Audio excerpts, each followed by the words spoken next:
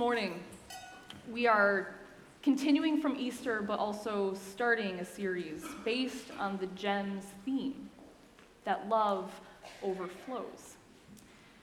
So I think it's wonderful that both the prayer for illumination as we open God's Word and God's Word itself is to be read by our GEMS. So I invite all three, Paige, Amber, and Jamie to come forward. And Paige is going to lead us in the prayer for illumination, and then Jamie and Amber will be reading God's Word. And we are going to be starting 1 Thessalonians. Oh, you may go up. It's okay. You can totally stand there. It feels good, doesn't it? Yeah, it does. Okay. 1 Thessalonians chapter 3, and we're going to start at verse 9, just so you know, before we go into the prayer. Verse 9 through 13. Lord God, thank you for giving us the Bible. Thank you that through reading it, we can learn more about you and learn to love you more. Send your Spirit to help us understand your word and to help us grow. In Jesus' name we pray. Amen. Amen. Thank you, Paige. So 1 Thessalonians chapter 3, starting at verse 9.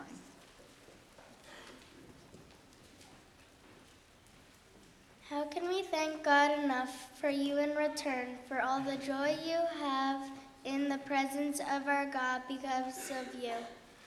Night and day we pray most earnestly that we may see you again and supply what is lacking in your faith. Now may our God and Father himself and our Lord Jesus clear the way for us to come to you. May the Lord make your love increase and overflow for each other and for everyone else, just as ours does for you. May he strengthen your hearts so that you will be blameless and holy in the presence of our God and Father when our Lord Jesus comes with all his holy ones. The word of the Lord. Thanks be to God. Thank you, girls. We've had a lot of good leadership from our GEMS. Can we give them a round of applause and thank them for their involvement?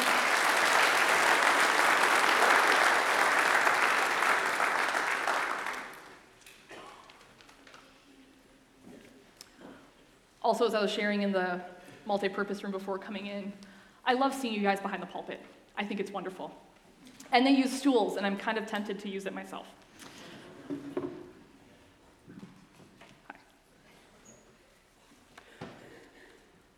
I'm not going to use the stool because I'm more scared of falling off the stool than using it so you can see me. 1 Thessalonians chapter 3. And we're going to be focusing on the GEMS theme verse, which is verse 12.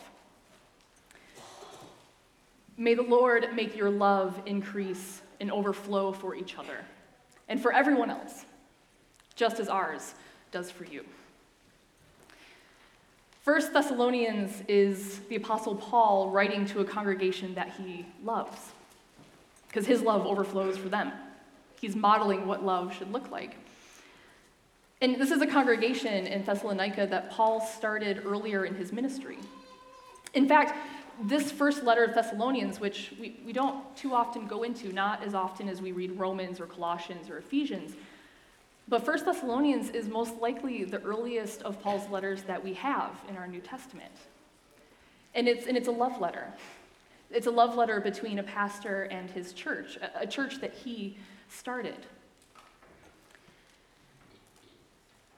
And so while it doesn't quite have the heft of Romans, the theological density of that letter, or even the very beautiful poetry and lyrical poems of Colossians, there's a simplicity here. A focus in 1 Thessalonians. That general, essential command to love one another. And Paul's letter is not just a love letter, it is a concerned love letter because Paul is worried about this congregation that he loves. They're being oppressed, they're meeting resistance by their neighbors, in their communities, in their cities for their faith. And they're getting crushed a little bit. And Paul wants desperately to go to them, to encourage them, to be there with them, to pastor them, but he's kept from them by a multitude of other things, by his own persecution, and he even says the works of Satan. And so he sends Timothy. He sends Timothy to this first church of Thessalonica. And what does he send Timothy to do? Earlier in the chapter, outside of the portion that the girls read, he sends Timothy to check in on them, to see how they're doing, and to see how they're doing in two key areas, in their faith and in their love. So Paul sends them to encourage them to strengthen parts of their faith that are lacking, but also to see how they're loving each other. So it's not only what they believe that Paul is concerned about, that the persecution is eroding their trust in the gospel. He also wants to look at how they love each other in their own community.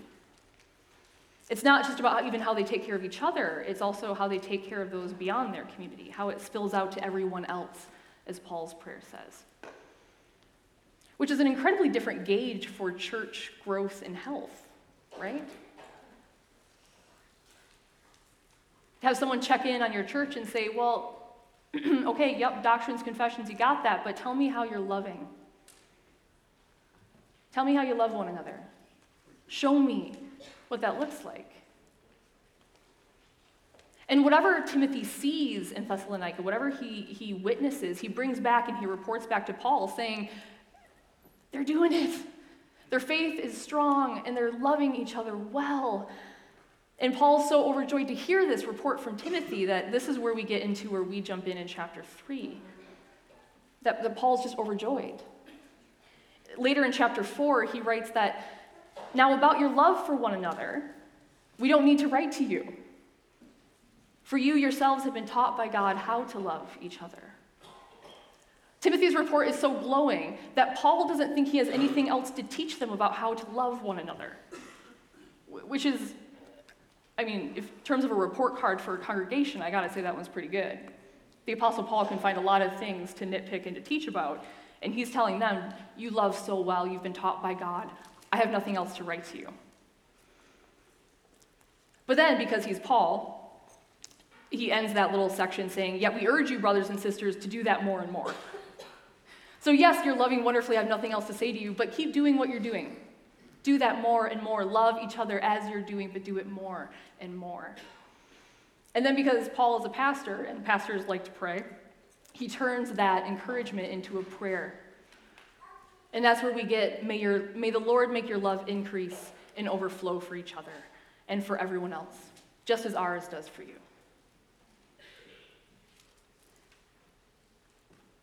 This is the prayer that our gems have been traveling with all of this year. This is what they've been learning about over the course of the past year. What does it mean? What does Paul's prayer mean? What does it look like in our lives?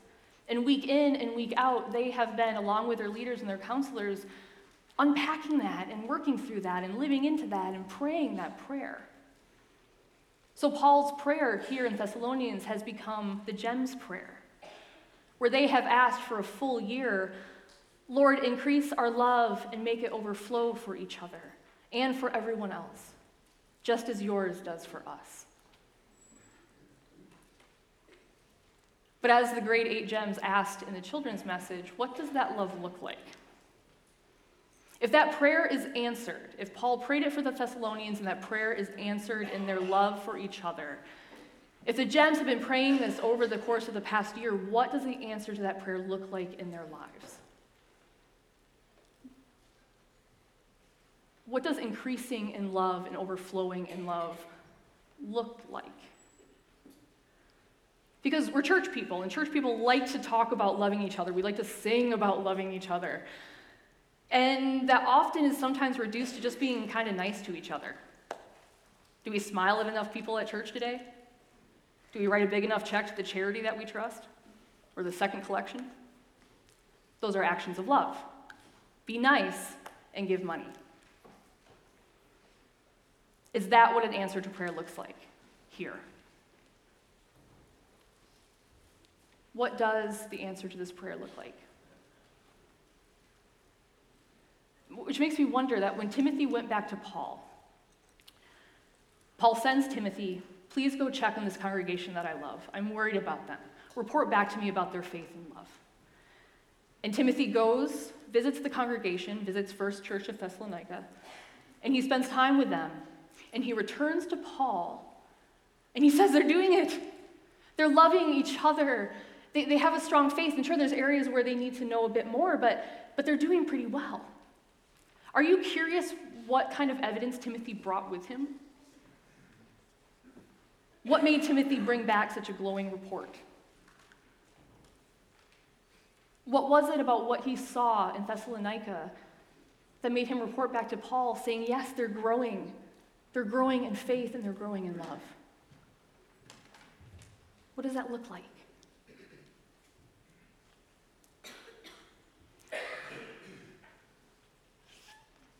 When my husband now, Brian, and I were engaged, so back when we were engaged, we talked a lot about what love looks like. We were about to commit our lives to each other, and we wondered, okay, so what are we getting into?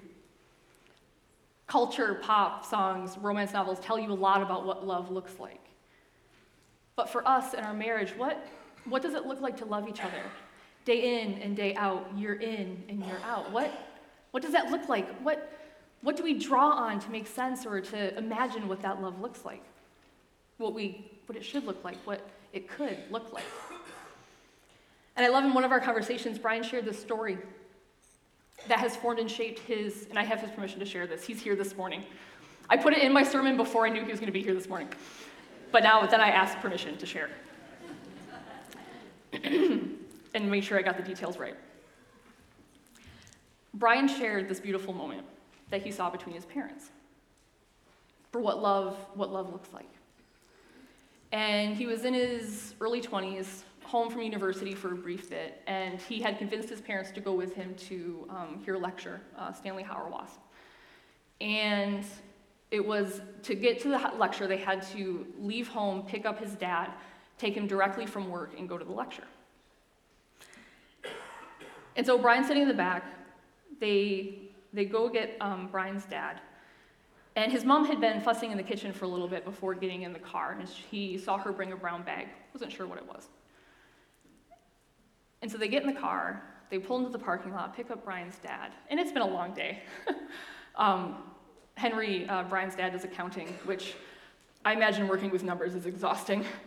And so he had a long day, came out, and Henry Bork is not one that likes road food. So he was getting ready to hop in the car and be hungry. He was not going home to his meat and potatoes. He was not going to get road food or do it disgruntledly. And May, as he got in the car, Brian's mom, pulled out that brown bag. And in it was a mason jar of cold milk from home and a parchment paper wrapped of egg salad sandwich. Henry hadn't asked for this, he hadn't expected it, but May, knowing her husband, loving him, knowing his quirks, had packed a little bag for him, knowing that he'd be hungry, knowing that he'd be exhausted. And for Brian, this very ordinary, everyday moment of a wife packing lunch for her husband became for him this crystallized moment of what it looks like for love to mean caring, kindness, attentiveness to the other person in small actions. And for him, it crystallized what love could and should look like on a day in and day out, year in and year out basis. Love can be a mason jar of cold milk and an egg salad sandwich. The caring for the other person. No fanfare, no huge gesture of love, just a simple, faithful action of care for the other.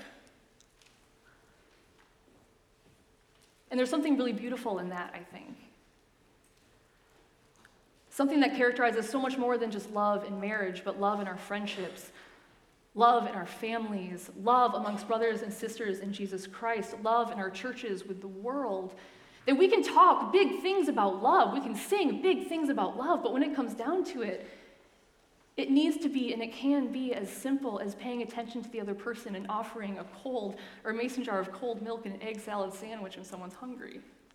Because you pay attention. Because you see them, because you know them. Tangible, visible. So maybe when we talk about love, we need to talk a bit more about offering someone some cold milk and an egg salad sandwich. Maybe talking more about the tangible actions we take instead of the way that we feel. How particularly nice we are, or how we feel about feeling love for another person. Because loving people is messy and weird and hard.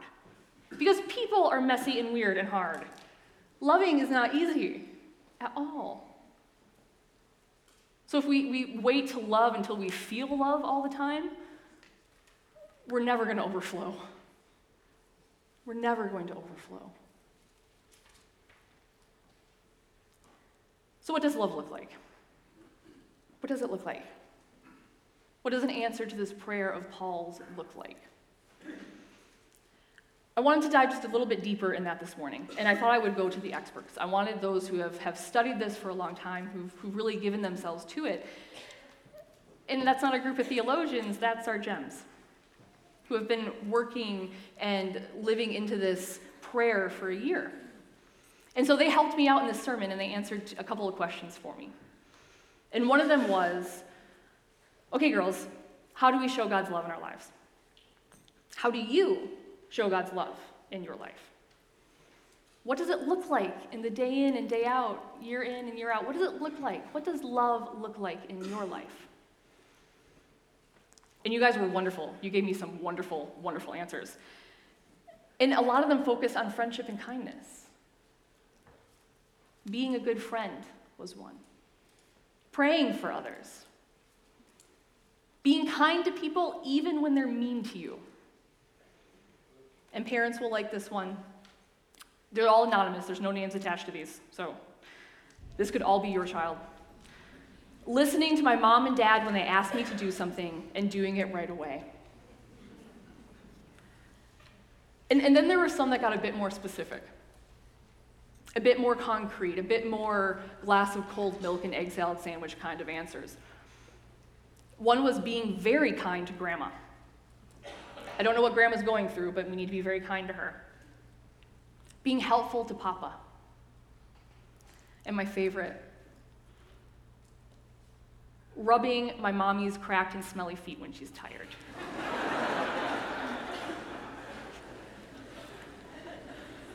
No names. No names. I love that one. Not only because we just came off Good Friday and Easter, and it makes me think of Jesus washing his disciples' feet, which I'm sure there were a few cracked and smelly ones in the midst with the disciples. All of the answers that the gems gave, and those are just a few, those are just a snapshot of what they offered, the wisdom that the gems offered us, is they centered around community and family, kindness and care, helping and serving each other.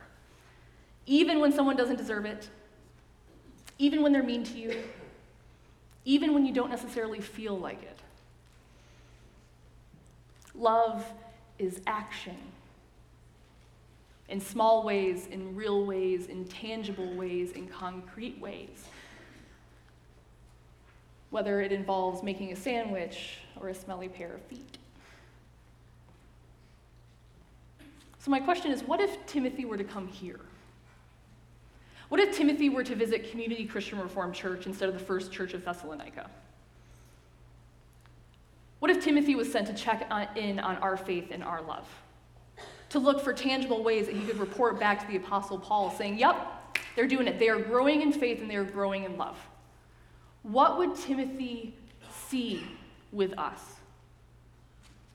What would he take back to Paul? What evidence would he bring back of us increasing in love and overflowing with love? What would he say about us? What would our report be? If he visited the GEMS Club, I think we would have a very glowing report. But for us as a bigger body, what would Timothy say about us? Have you been wondering about the pieces of paper that a lot of you received when you came in? These guys? Does most everyone have one of these? Or both of these? Colorful slips of paper? Yes? We're going to follow the GEMS example. And there is the blue slip. I show God's love in my life. And if you have that, pull that slip of paper out. And if you don't, if you have a slip of paper in your purse or a bag or near you or in grade 4 to 6ers, if you have your binder with you, part of a bulletin that's not got print on it, pull that out. And you are going to give us your report. How do you show God's love in your life? How do you show God's love in your life? So the gems have helped us. They've modeled for us. They've given us a whole lot of wonderful answers. But this is one of the few times in a sermon when a minister is going to go quiet and you get some time to reflect on a question instead of me just continuing to speak at you. So if you have one of these, I'm going to go quiet for about a minute or so, and you get a chance to do what the gems have done. How do you show God's love in your life? What are tangible, concrete ways that you would point Timothy to saying, see, I'm growing in love. I'm overflowing with love. What does it look like in your life? Okay, I'm going to go quiet. Okay.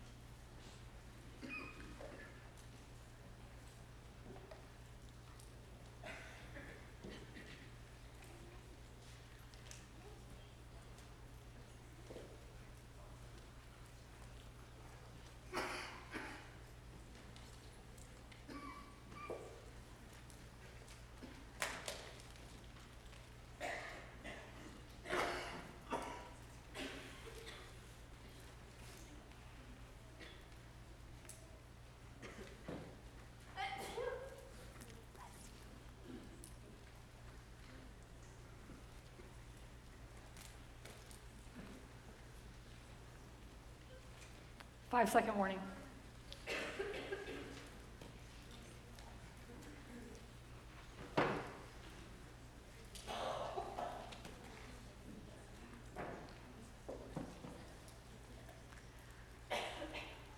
Now, that may have been uncomfortable for you. You're like, wait, what? I have to do something in a sermon? I could have made you all turn around and share with a neighbor. So be thankful. So hold on to that for a second. We're going to come back to it. But pause there, hold that. Why does Paul pray this prayer? Why does he pray this particular prayer for this church that he loves? May the Lord make your love increase and overflow for each other and for everyone else, just as ours does for you. I mentioned earlier that 1 Thessalonians is most likely the earliest letter that we have of Paul's in the New Testament, chronologically. And what I love is that even at this earliest point, the earliest letter that we have still shows Paul's great theme, his key teaching, that God's people love because God loves his people. The reason we love isn't because we're called to be nice. The reason that we love isn't because we're particularly nice people, and it comes naturally because it doesn't. The reason that we love isn't because it's easy to love other people, because that's also not true. And the reason that we love isn't even particularly because we desire to love everyone else, if we're truthful with ourselves. It's hard enough to love our families really well, let alone everyone else. The reason we love, the reason that we can love, as the gems have already taught us, is that we are already loved by God in Jesus Christ. And that is a love so big that we can't help but let it spill out. In the letter to Romans, Paul describes it in this way. He says that God's love has been poured out into our hearts through the Holy Spirit who has been given to us. This love is not ours to give. It's not of our power. It is a love that is poured into us by the sheer presence of having the Holy Spirit in our lives. And so we can hold it back. We can try not to love, but hopefully as you grow into being a Christian, as you grow in this life of faith, this is something that you almost can't help but do. People around us, if we have God's love poured into us, just like that picture in the children's message, just overflowing, how can we not have that spill over into love for each other, into love for everyone else? But I think that there's a connection, because that's the reality, that's the truth of who we are in Jesus Christ, that God's love is poured into our hearts through the Holy Spirit who's given to us. But I think our understanding of our ability to love, of that overflowing love, is connected to our understanding, whether small or big, of God's love for us. If you know you are loved, truly loved, it's like one of those moments when you're so excited about something, when you love soccer, and your team wins and you can't help but smile. You're kind of riding high for the rest of the day, right? Or when you fall in love, and people are insufferable right after they've fallen in love, right? They just smile all the time. There's really annoying sometimes, because they just can't help it. It's just there. They have this incredible feeling. When we know we are loved, when we have that strong sense of God's love in our life, it should be kind of like falling in love, or when our team scores. Like, there should be something that we just can't help but have spill over into our neighbor farther away, into the person sitting in the pew next to us, into our family member at the dinner table. It overflows. How do you know that you're loved? How do you know that God loves you? How do you experience God's love? Not just because a preacher gets up and tells you you're loved, but how do you experience that love? How do you experience God's love in your life? Again, I went back to our experts. This was the second question that the GEMS helped me out with. And again, there's more. You guys shared wonderful answers, and there's more than I can share with you this morning. But as I had the privilege to read all of them, and as I read through them, what struck me as I read through them is, while the answers of how we show God's love centered around family, community, kindness, they kind of centered around similar themes, the answers for this question of how you experience God's love were beautifully varied. They were the most diverse answers, each unique to each girl. So one girl writes that, I experience God's love in my life when mommy makes me yummy food and I eat it, because it helps me remember that God provides for me too. I experience God's love in my life by seeing how the love and kindness that God gives me affects those around me. So it was by seeing the transformation that love can have in those around her that she saw God's love in her life. By going to church, Pastor loves to hear that. By going to church and learning more about God, and that we can talk to him even when we're sad. I experience God's love in my life by following the 10 Commandments. I experience God's love in my life when I help my mom and dad. Someone who feels love when they help. I experience God's love when I read the Bible and I talk to God. I experience God's love in my life when I get hugs and kisses. I experience God's love in my life when my family reads the Bible together. And I experience God's love when I go to GEMS.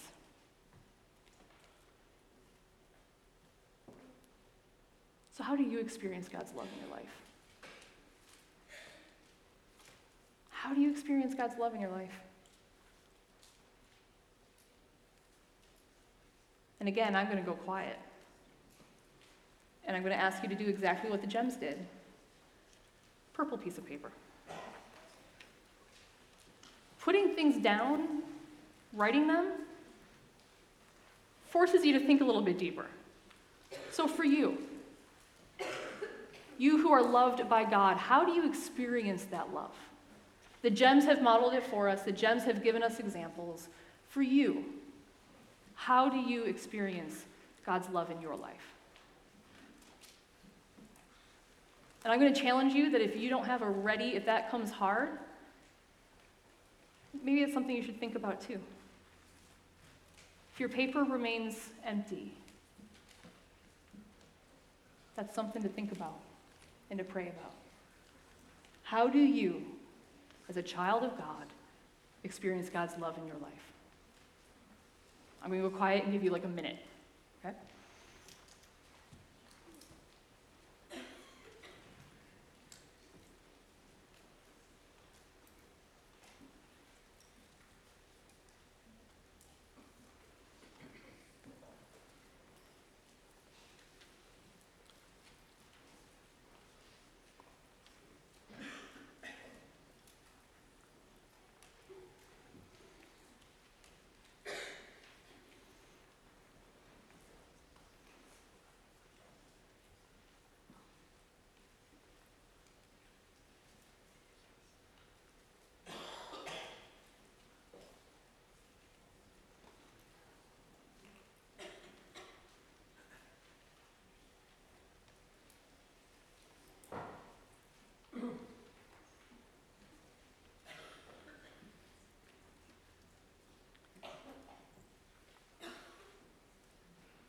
Five-second warning.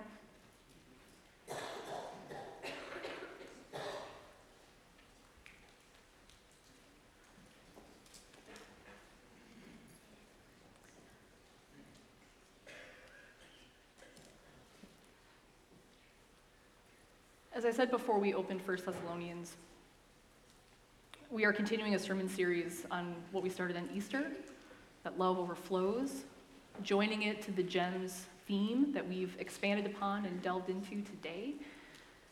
And we're going to continue talking about how God's love overflows in our life. And we're going to carry these two questions with us. How do I show God's love in my life? And how do I experience God's love in my life? So this comes with an invitation. A personal invitation and an action invitation. Continue to think about these two questions in your life. If Timothy were to come to you and to say, how are you growing in faith and love? What evidence would you give him? So how do you show God's love in your life? And also as we go into this sermon series, hearing story after story of God's always and forever love to us, how do you experience that love in your life? How do you experience that love in your life? So take these two questions. That's your personal. Action invitation is if you did write something down, I invite you on your way out, you can fold them, and there's going to be baskets at the doors, and place your answers in there, because we'd also like to share, just as the gems did with us, we'd like to kind of share with each other our answers.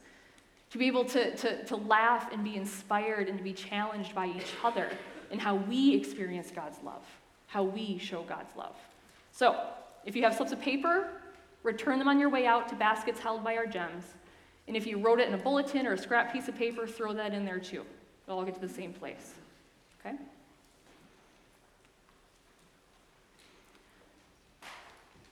As we close for now here with 1 Thessalonians 3:12, and we look ahead to a sermon series on how God's love overflows in our life, may Paul's prayer for the Thessalonians, may the gems' prayer for themselves over the course of the past year become our prayer together.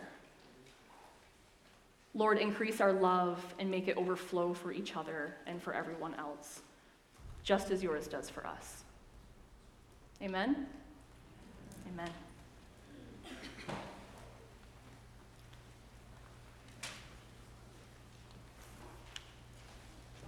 Let's pray.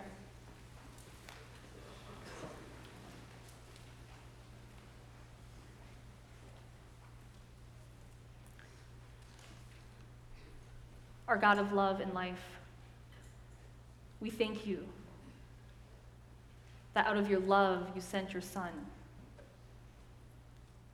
so that those who believe in him may not perish but have everlasting life. And not just life in some future, but life now and here. A life overflowing with your love. A life overflowing with love to others, to everyone else. Thank you that you love us with a fierce and endless love. May we experience your love more and more in our life.